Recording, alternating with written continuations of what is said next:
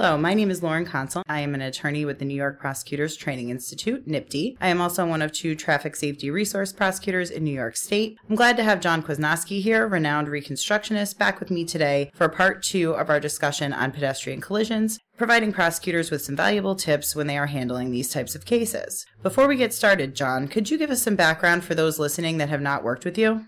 Well, I'm a physicist by trade, and I taught at Western New England University for 31 years.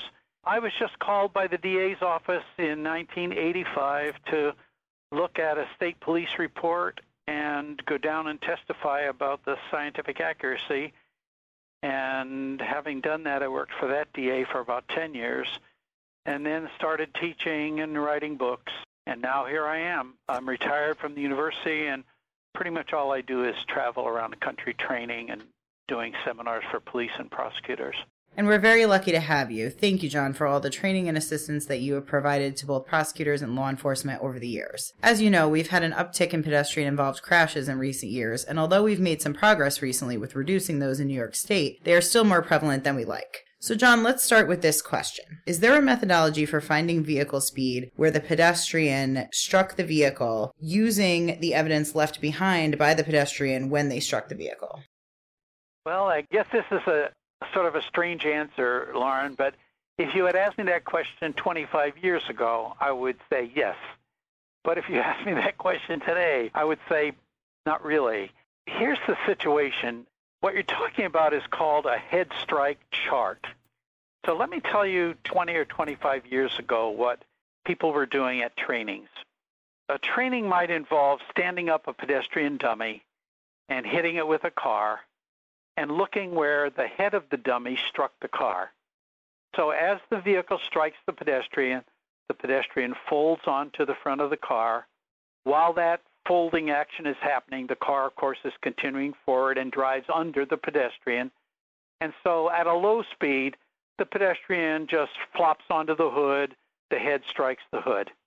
At a high speed, by the time the head gets to the vehicle has moved forward a significant amount because of its speed, and the head strikes the upper part of the windshield.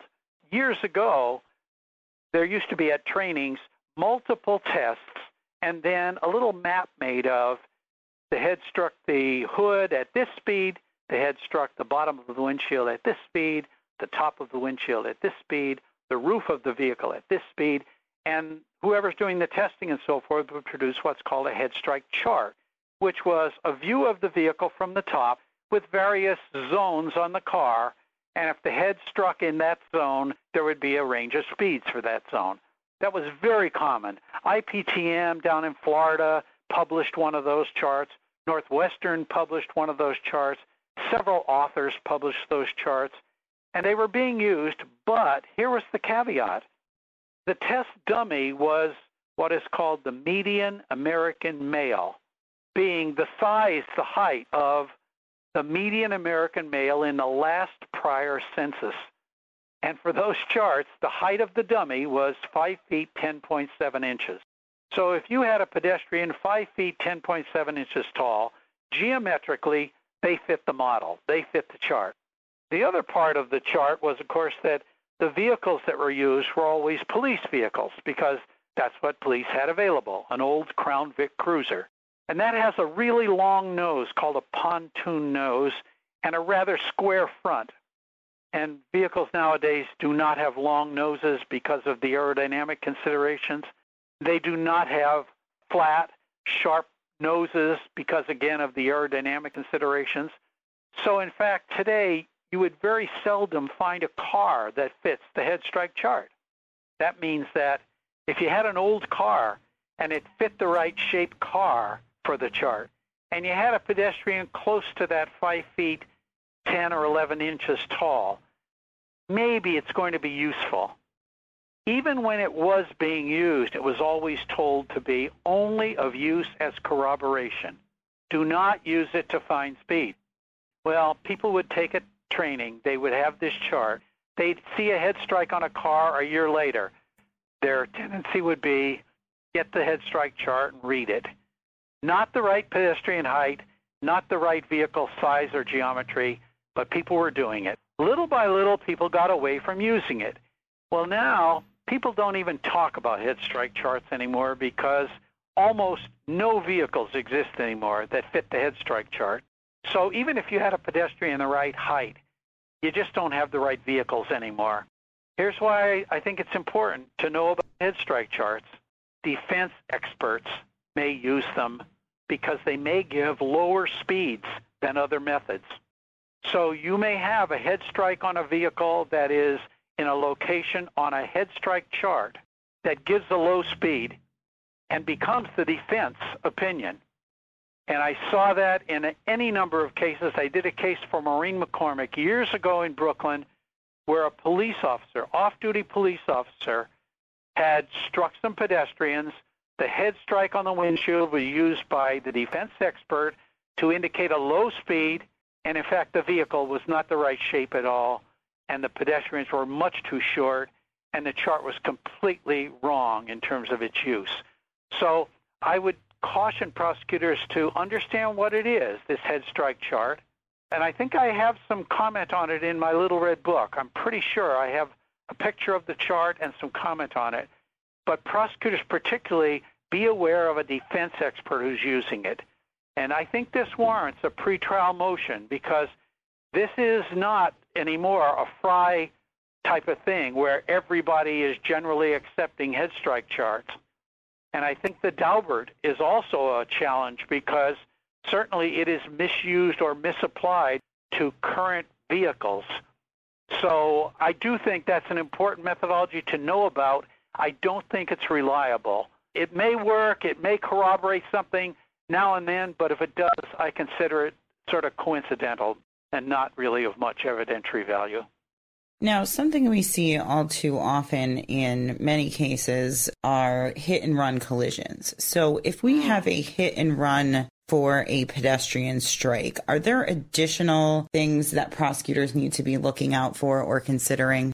Well, I think there are a number of things that the prosecutor can look for and the investigator should be looking for. First of all, let's say there are tire marks at the scene, like a braking pattern of some kind. One of the measurements that should be made, in addition to the length of each of those marks, is what's called the track width, the distance from the center of the right side tire to the center of the left side tire on the same axle.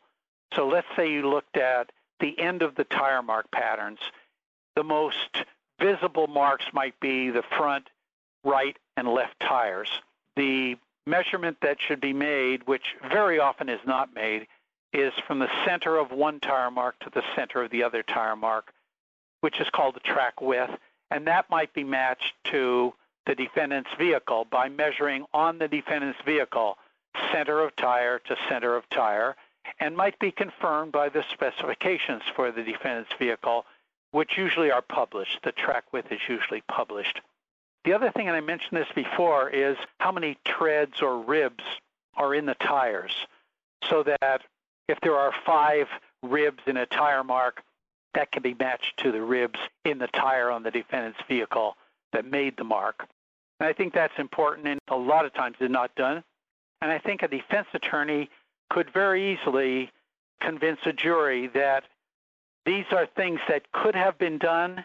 The officer knows how to do them, and when they're not done, I think that challenges the competence of the investigation. And it may sway a juror to think, well, they don't really know for sure.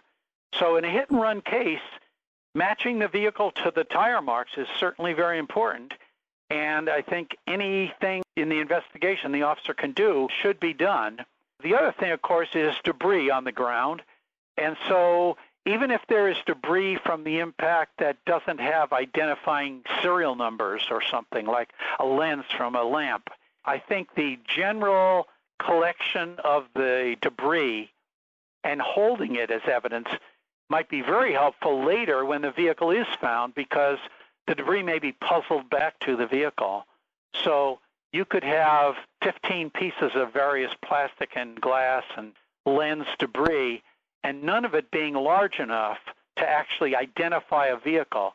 But when you find the vehicle, if you can match one of those pieces of debris, maybe from a side mirror or something, or a piece of trim, if you can match one of those pieces of debris to the vehicle, that's huge in terms of matching the crash scene to that vehicle. So I think debris is important, and I think many times police don't collect the debris. It just gets swept off to the side of the road. The other thing is the tires of a vehicle may have a mark on the tires themselves that shows braking. If it's a lock tire braking, those marks are called skid patches.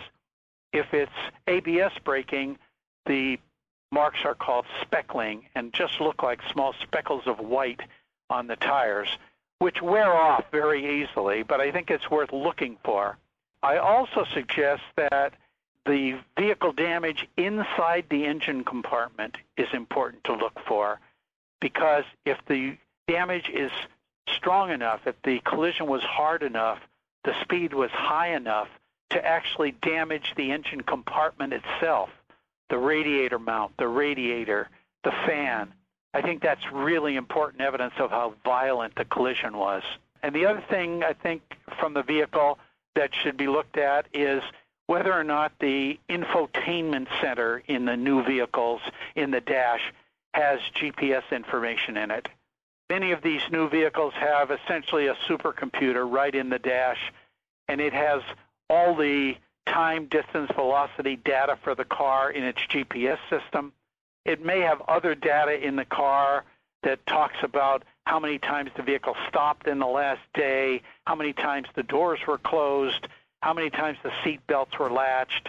There may be things in the infotainment center, so I think it's important for prosecutors to at least ask the officers, did we get any information from the infotainment center? There's a company called Berla, B-E-R-L-A, that provides the download equipment for downloading or getting information from the infotainment center, and police agencies are starting to become more and more aware of it. So that's something, that they should definitely be looking for. And then I think they should be looking at video evidence that would identify the vehicle ID.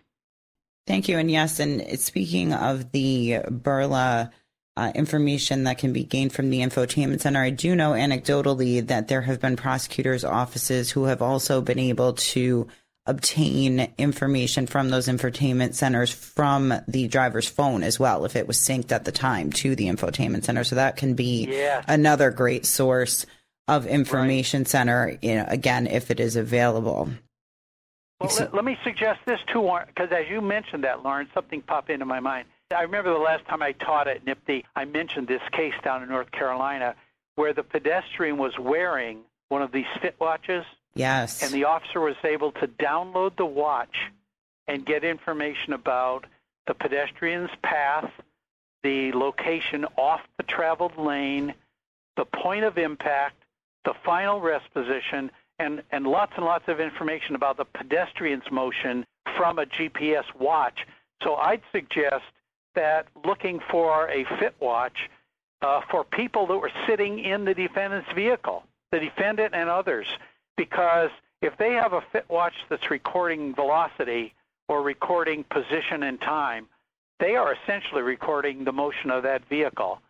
And so fit watches are another good source of information about how that vehicle was behaving or performing prior to the impact.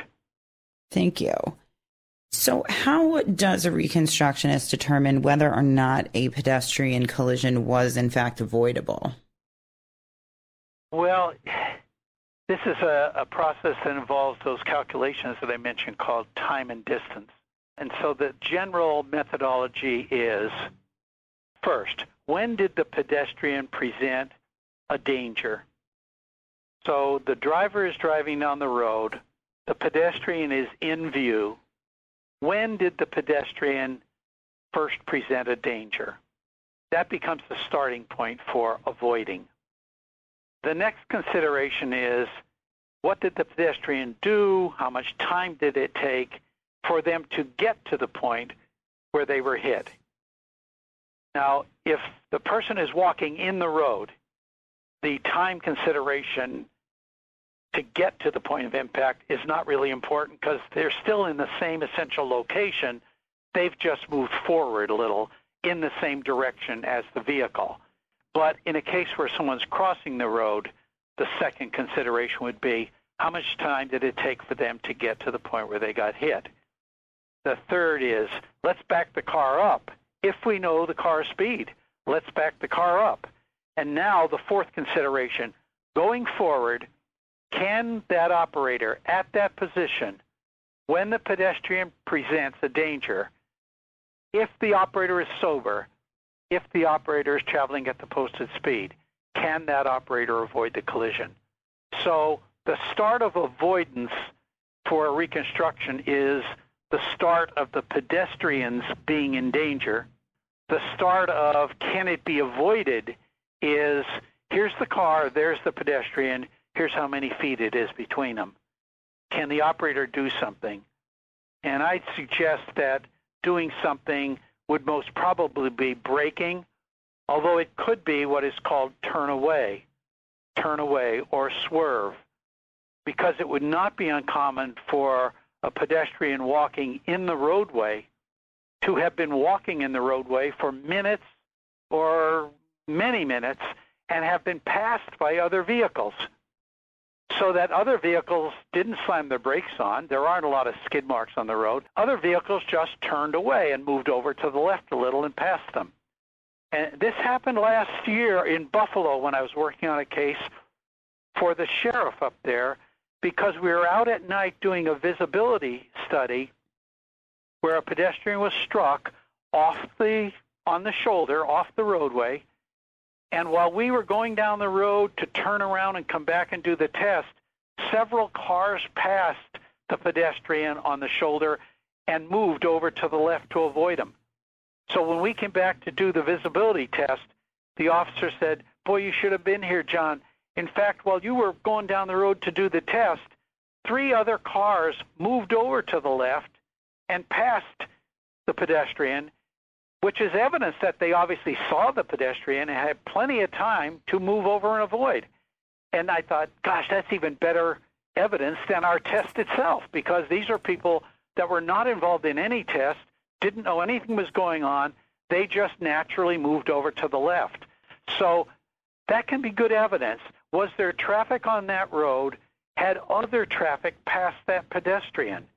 And I think that's important, because you could do something as very simple, Lauren, as put an ad in the newspaper.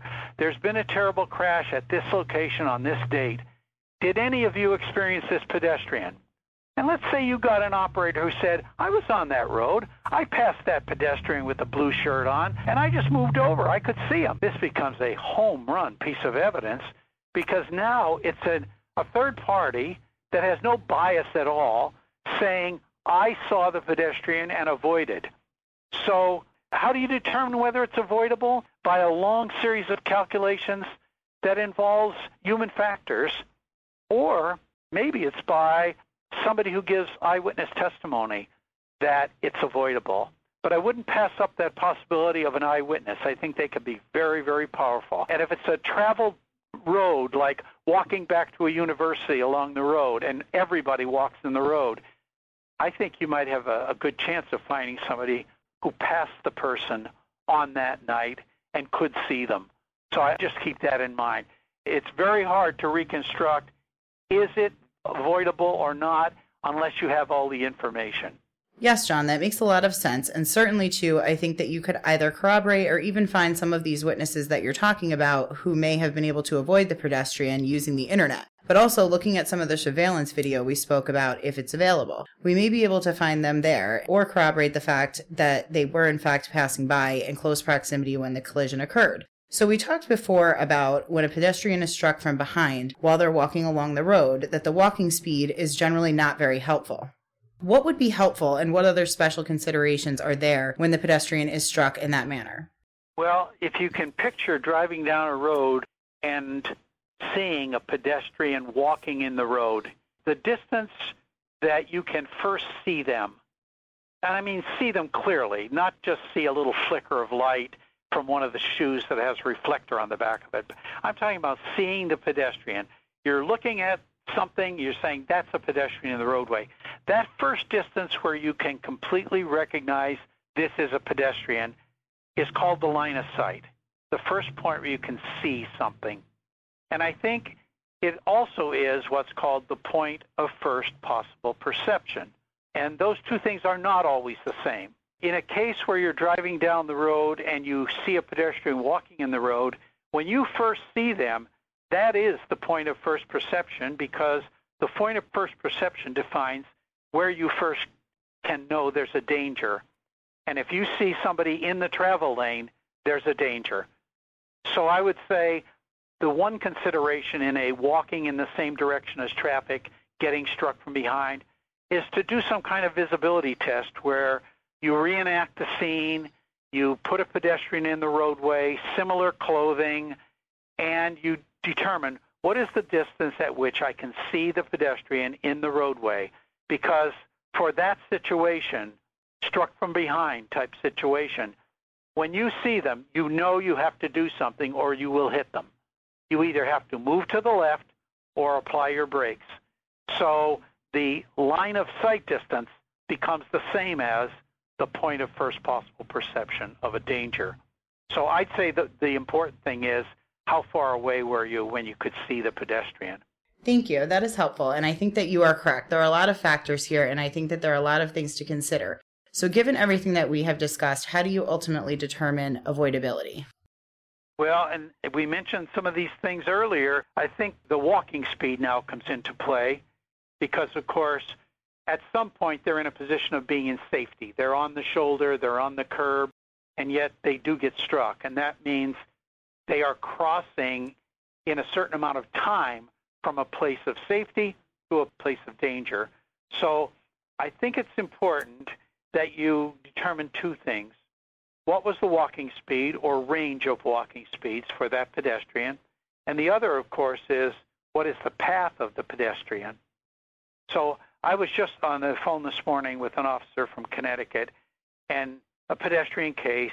The pedestrian was dropped off by a bus, a community bus that does the senior citizen circuit, drops people off at various locations. They dropped this gentleman off, the bus pulled away, and then subsequently this pedestrian gets hit crossing the street. They don't know where he was crossing the street. They don't know whether he was walking in a direct pattern across the street, perpendicular to the street.